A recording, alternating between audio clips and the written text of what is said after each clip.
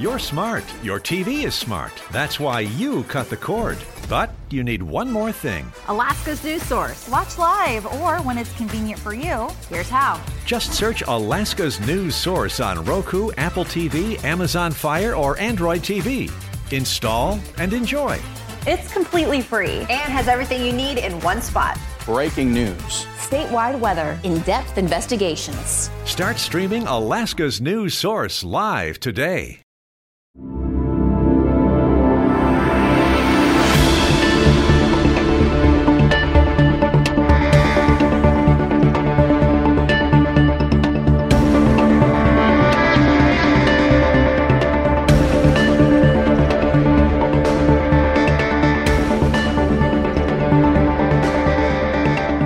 Welcome to Alaska's Political Pipeline. Who are you? I forget. I am Rebecca Polsha. It's been a while. I know, it's been forever. I am David Bernkoff. We apologize. We were covering a murder trial, and that took all of our time for a while. And Almost a month. The Yeah. Brian Smith trial. But we're done with that now. We're back to more normal coverages, including the Political Pipeline. And I'd like to remind you all now to please like us, save us, make us one of your favorites. Whatever you do, do it. We're like a desperate... Please like us, please. Please. We are desperate for more listeners and more love. And you can share the love by liking us and following us. But on to something serious. This is legislative season. There's a lot of talk. I don't know if there's a lot of action yet, but this is normal, right? Yeah, it's totally normal. So let us join our legislative correspondent, Stephen Kirch, who's in Juneau. Welcome, Stephen. You're in Juneau, still covering, I don't know, is it a non-productive or a productive session so far? I'd say it's a productive session because I know that many lawmakers here, even though they're upset, maybe what the governor recently did, but they've both been productive because they've been able to get education out of the way early and not late in the session where they feel like they're in a rush. So I think many lawmakers we talk to would say, regardless of what happened this week, they feel this has been a productive session. All right, let's begin with education because the governor gave a proposal, the legislature voted for something else. Tell us what the highlights are of each and where we stand. So, as you know, the House Rules Committee, they passed a comprehensive education package that with charter schools, increasing the BSA by 300, correspondence study, teacher bonuses by $15,000, depending on where you live. And House lawmakers, the majority and some of the Bush lawmakers, they looked at it, didn't like it. I guess you got to narrow it down to one or two things. They felt like teacher bonuses would not, help with the recruitment and retaining the teachers, and they really felt like there was a need to increase that BSA to 680. So that's what they got. That's what passed the House. That's what passed the Senate. The governor looked at that and said, that's not what I had in mind. He really wants those teacher bonuses in there of $5,000 to $15,000. He commented this past week that bonuses like that could really help a teacher who's dealing with student debt, pay off those loans. And he feels like this is a critical point for recruiting and retaining teachers in Alaska. And he said over and over again, we've looked at other things in the past. We've done the same thing over and over again. It has not worked. He wants to try something new. And those teacher bonus incentives are really what he wants. And he also kind of feels like Alaska's got a great charter school system. He wants to streamline that process to create more charter schools. And that's what he wants to see in this new proposal that lawmakers are supposed to put together. I don't know how many days they have left, maybe 12 days left. That's what he really wants to see in the next couple of days, because he says if he doesn't see something new language, or new proposal, he's going to veto the one that passed the House and the Senate. Is there any sense that the House and the Senate will now go back and add one or two of the things he wants? That's what we're looking to see right now. The Senate lawmakers recently had a little press conference, and they said putting this together, and at the time when the governor issued that veto threat, they had 14 days, and they said 14 days. they don't know if they can do it in 14 days. And they're going to have to look at some bills that are floating around right now that maybe that can be reworked, restructure to meet with the governor. I mean, it's right now it's a guessing game what's going to happen. I mean, is there a possibility they might talk to the governor and try to work something with him so this legislation isn't vetoed? Is it possible something might come up in the next couple of days that they can pass through both chambers, the House and the Senate? Right now, it's anybody's guess what's going to happen. So right now we still have two opposing plans. An outsider like me looks at it and says, well, maybe if it shouldn't be that hard to throw some more money in for teacher retention, maybe help a little with the charter school thing, maybe take a little out of something else, and you come to a compromise. But that's not a clear path, is what you're saying. Yeah, so basically when the senators were talking, they were spitballing how much these teacher bonuses would cost. And they said it probably costs around $60 million. And they just don't know if that money's there. In order to come up with that money, they feel like they might have to cut something. And so, no, the governor didn't say this, but they're saying, okay, well, if you read the tea leaves, they're saying, okay, well, we're going to have to cut the BSA to fit those teacher bonuses in there. So that's kind of like, now the governor did not say he wants the BSA cut. He's not hinted at that. The way he talked, he hinted that he thinks the money's there. But Senate lawmakers would question that and say, no, we don't think the money is there for that.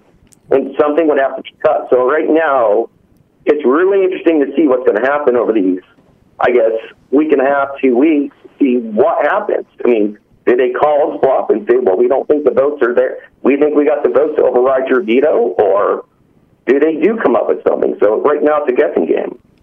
One other thing that I have a little knowledge of is this charter school issue. The governor has repeatedly relied on a Harvard University study that came out a few months ago that unexpectedly put Alaska's charter schools at the very top of the list of all charter schools in the country. And so he has taken that study and said, this is a clear success. We're the best in the country. Let's do more. Having spoken to the man who was the prime professor behind this study, he is confused by those numbers. I mean, he stands by them that Alaska did well, no question about that. But in terms of why it did well and how how those results could or should be used to expand charter schools, the person who did the study was not able to provide an answer of why Alaska did so well or whether they could replicate it. So it's kind of interesting. The governor has taken a step or two beyond what the study actually shows.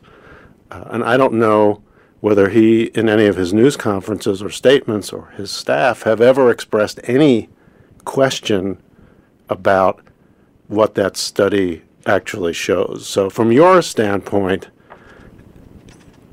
does the governor just assume now, because of that study, that charter schools are great, or do they concede that there's some wiggle room in that? Lawmakers or even some people in the media push back against it. I mean, there might have been a little pushback, but the governor has not backed down off of that study. He's recited it many times. He believes Alaska's charter schools are successful. Even in his last press conference, he went as far as to say we should be creating more charter schools because he does see that as a recruiting tool to get more teachers to Alaska that are successful charter schools. So the fact that you said that, that's a very good point that should be brought up. Well, the investigative unit is going to be doing a story in the next week or two with the author of the study to get a more in-depth understanding from him about what it does and doesn't show. But again, from my conversations with that gentleman recently, he said they were surprised when their numbers came in and actually rechecked them. That's how surprised they were. They expected Massachusetts to be at the top or some other larger state that has been doing charter schools in a bigger way. He was surprised, and they went back, checked the numbers. Yes, Alaska absolutely was number one, but why he didn't even really want to speculate because they were so surprised. So that's an interesting little aside that we'll have more of. There's one more big issue that everyone in Alaska cares about, and that is the PFD.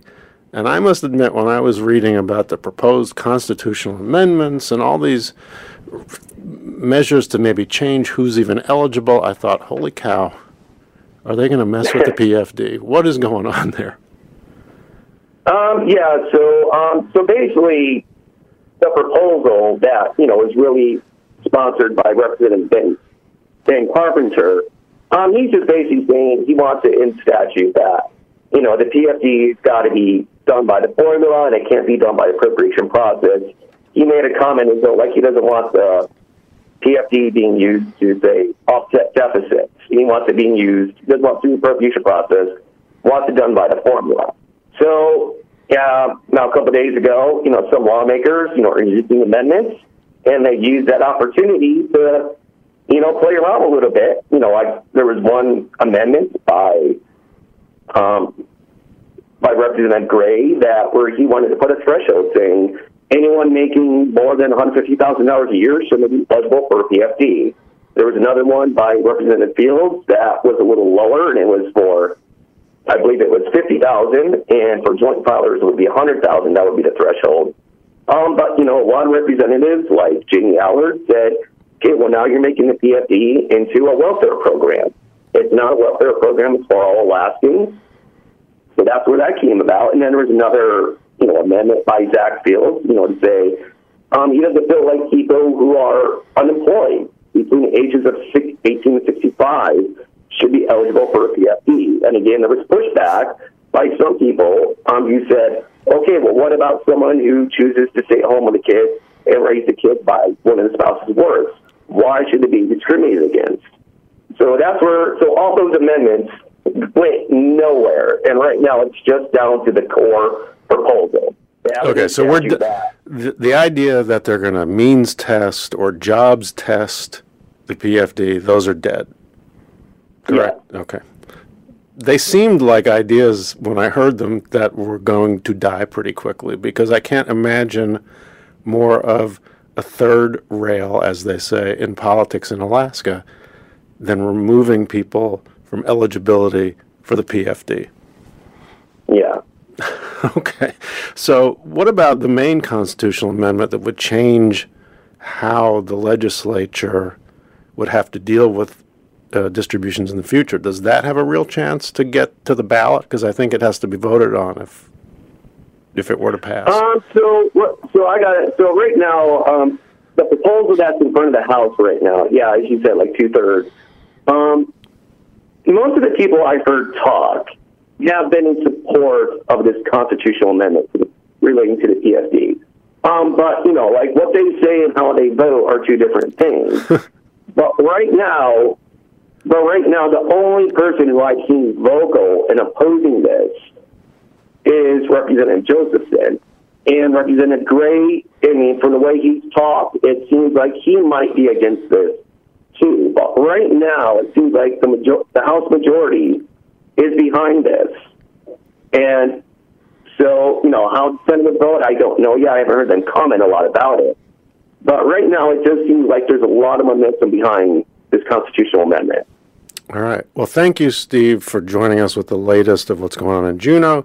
For our listeners, please watch our newscasts and read on our website, because Steve is updating all the time, and it is it fair to say it's more than a full-time job to keep up with the legislature right now? Okay, you don't want to comment on that. Don't get in trouble with management. All righty. Take care of yourself. Thank you again.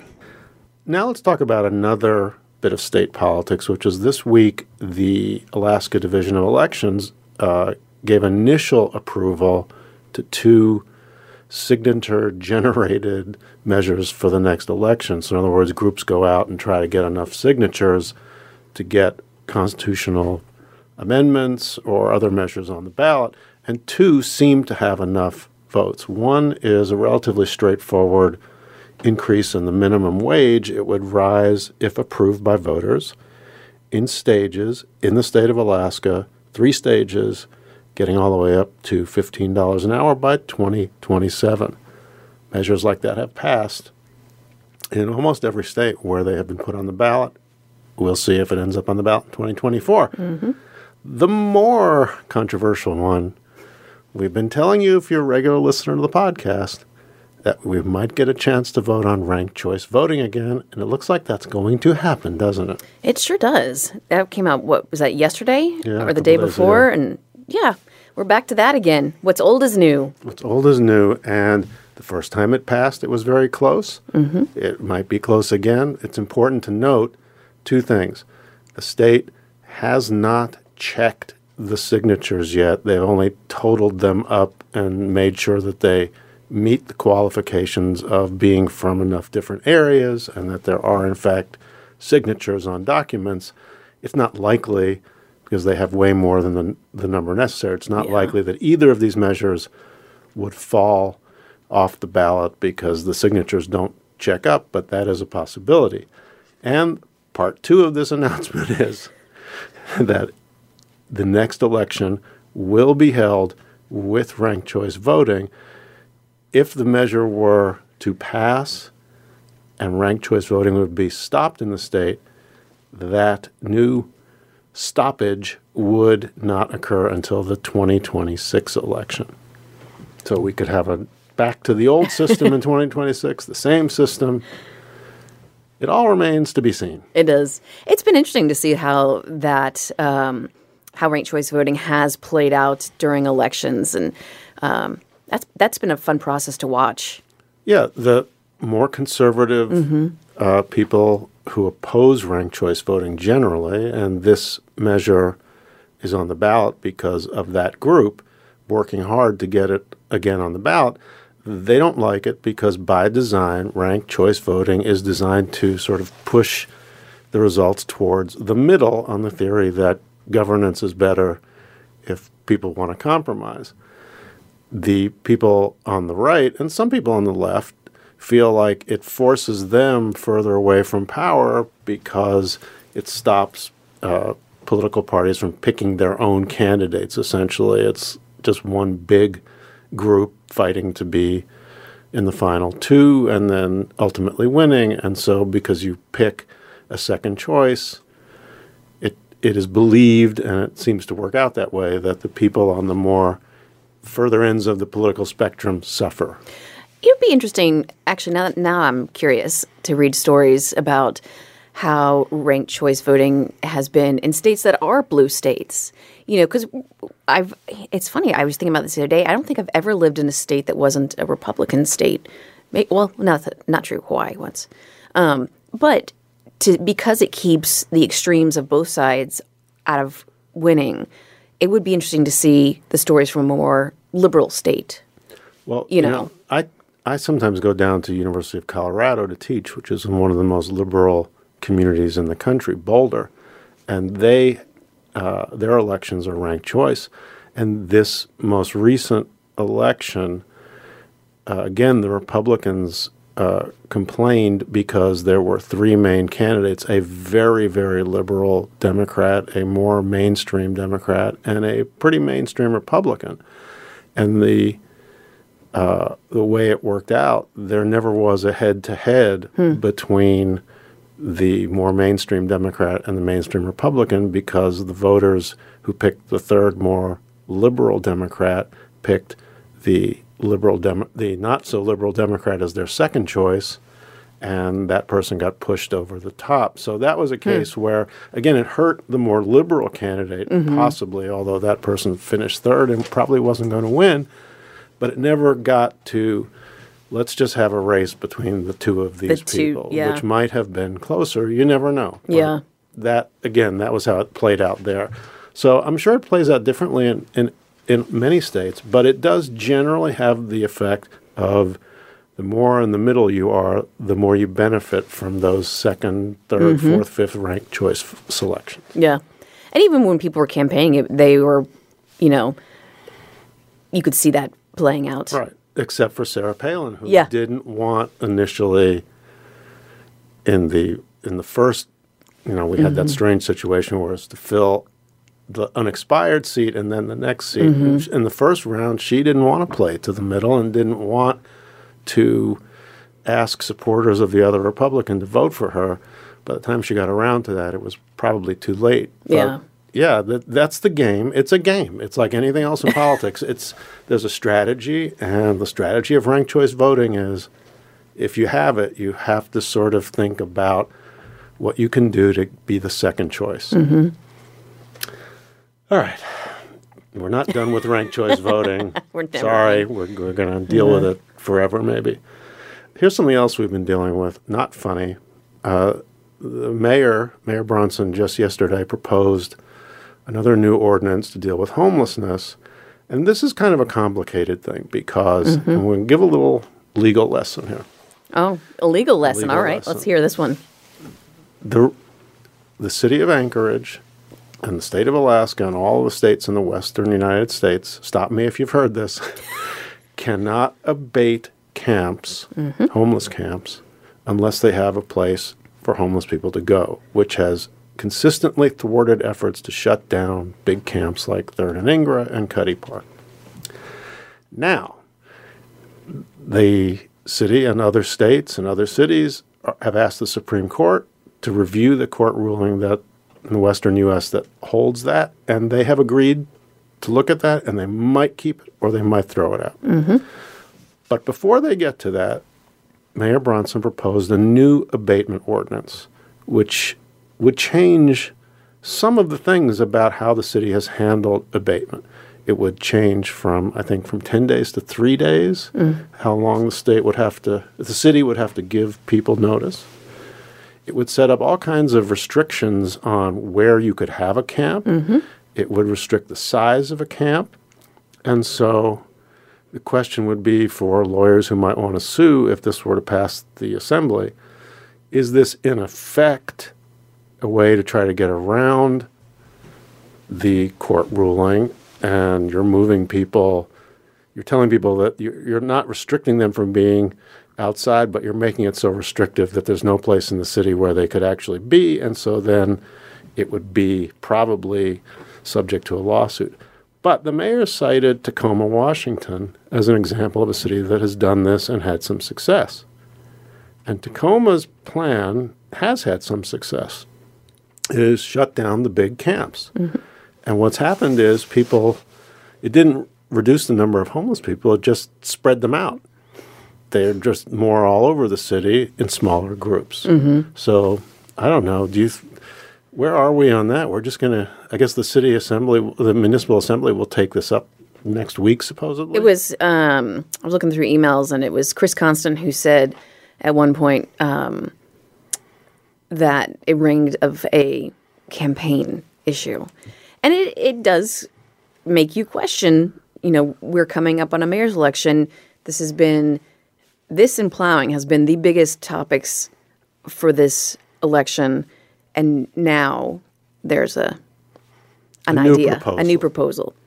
After, really, we've seen the same things over and over and over, and just had one season move into another season of no plans and, and no place for homeless people. And, so this is... At least not enough places for homeless people. Yeah. Because they did stand up 500 places temporarily in the winter, and now they've got a plan to hopefully house 150 of those people permanently.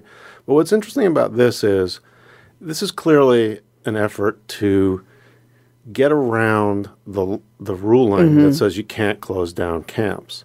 And just to be clear, any state could always act on illegal activity to remove people from a camp if they were doing something illegal. It's not like the court said if people are dealing drugs or just look the other way. You can't do anything if you don't have a place for them to stay because you have a jail where they can stay if they're doing something illegal. This is a way to try to say, you know what, we don't want, particularly downtown, we don't want any more homeless people downtown. 3rd and Ingra was a disaster by everyone's account last year. It got out of control. And dangerous. You and I spent some time Yeah, we spent time there. It was dangerous. Yeah. And we would see things that looked scary with women involved and sketchy for sure. Same thing at Cuddy. These large camps aren't good for anybody. No, and they're rather aggressive and probably just you worry about everybody there, who's being used and. Right. And so if you make them smaller, theoretically, some of those problems go away. Here's the question that is unanswered now and maybe unanswerable. Let's say you have 500 people in a place like Cuddy or 3rd and Ingra, and you say, this is no longer appropriate. It's too close to a school. It's too close to a homeless shelter. It violates the ordinance. Too many. You 500 people have to go. Yeah. And we have maybe some services for you. Let's say 400 of those people choose to go elsewhere. Where are they going to go? They're not going to leave town. They're just going to go further away. And you won't see them. Right. And that's what Tacoma has found in the time they've created this ordinance. It has, by many accounts, cleaned up the places that people most don't want to see big camps. Mm-hmm. But it hasn't reduced the number of homeless people. They're just further in the woods, or there are a few under an overpass instead of 50 in a camp. They're still there. And what homeless advocates in Tacoma say, it makes it actually harder to give them services. Because you can't find people? Right. Yeah. I still think, too, like we're coming up very quickly on the tourist season, and there's that camp still that's right by the railroad. That's the first thing that people see when they get to town is a homeless camp on a hill, and that's your downtown. We were at the Ferrandi stuff, and you're like watching fireworks, and below you is a homeless camp. I can't imagine what that says to a tourist. Right. And like I say, a lot of people in Tacoma are happy because places like that are gone from their line of sight. And that is a part of making voters happy. There's no question about it. Out of sight, out of mind kind of. Right. I don't want to see it anymore kind of mentality. So that could be what's in store for Anchorage. We don't know yet what the city assembly's reaction will be. There's going to be a debate, and then I assume there will be a vote, and there might be changes to what the mayor proposed. But speaking of elections, and this being an election issue, you are involved in something that our TV station is going to be doing in about 2 weeks, March 13th, I believe. What is that thing? We have a debate. We have a debate. I have been so immersed in that court trial that now I'm like, oh, there's other things in the world? Like I have to be ready for a debate? And the 4 candidates who will be participating are generally the 4 candidates who news media and other political people consider the main candidates. Who are they? Who are those 4 candidates? Oh, geez, that's Chris Tuck, David Bronson, Bill Popp, and Suzanne LaFrance. Thank you. Our former assembly chair. And they will be here at our studio? Yeah, everyone's coming here. I have not seen the design yet, but I saw they were messing around with sets the other day, so that's fun. And I just went and looked at a graphic that will have more yellow for the Alaska flag. These are all the behind-the-scenes stuff that's so important that no one ever knows how much work has gone into. This is why you listen to this podcast, to hear the behind-the-scenes stuff about how much effort has to go into graphic design and lighting questions. That yellow was not yellow enough that I saw today. How long will this debate be? Oh, this is sad. I don't remember. I think it's an hour. And your role in it, let's let people know because they can participate as well. Yes, social media. Send us questions. I want to read them. I want to hear your thoughts. I want new blood in this for questions. Send them. Send them all to us so we can ask them. So I can ask them. Because she will be your social voice. Media. Yeah, I am speaking on your behalf. So I think we're done speaking on anyone's behalf now. Thanks for listening to the podcast. Thank you so much.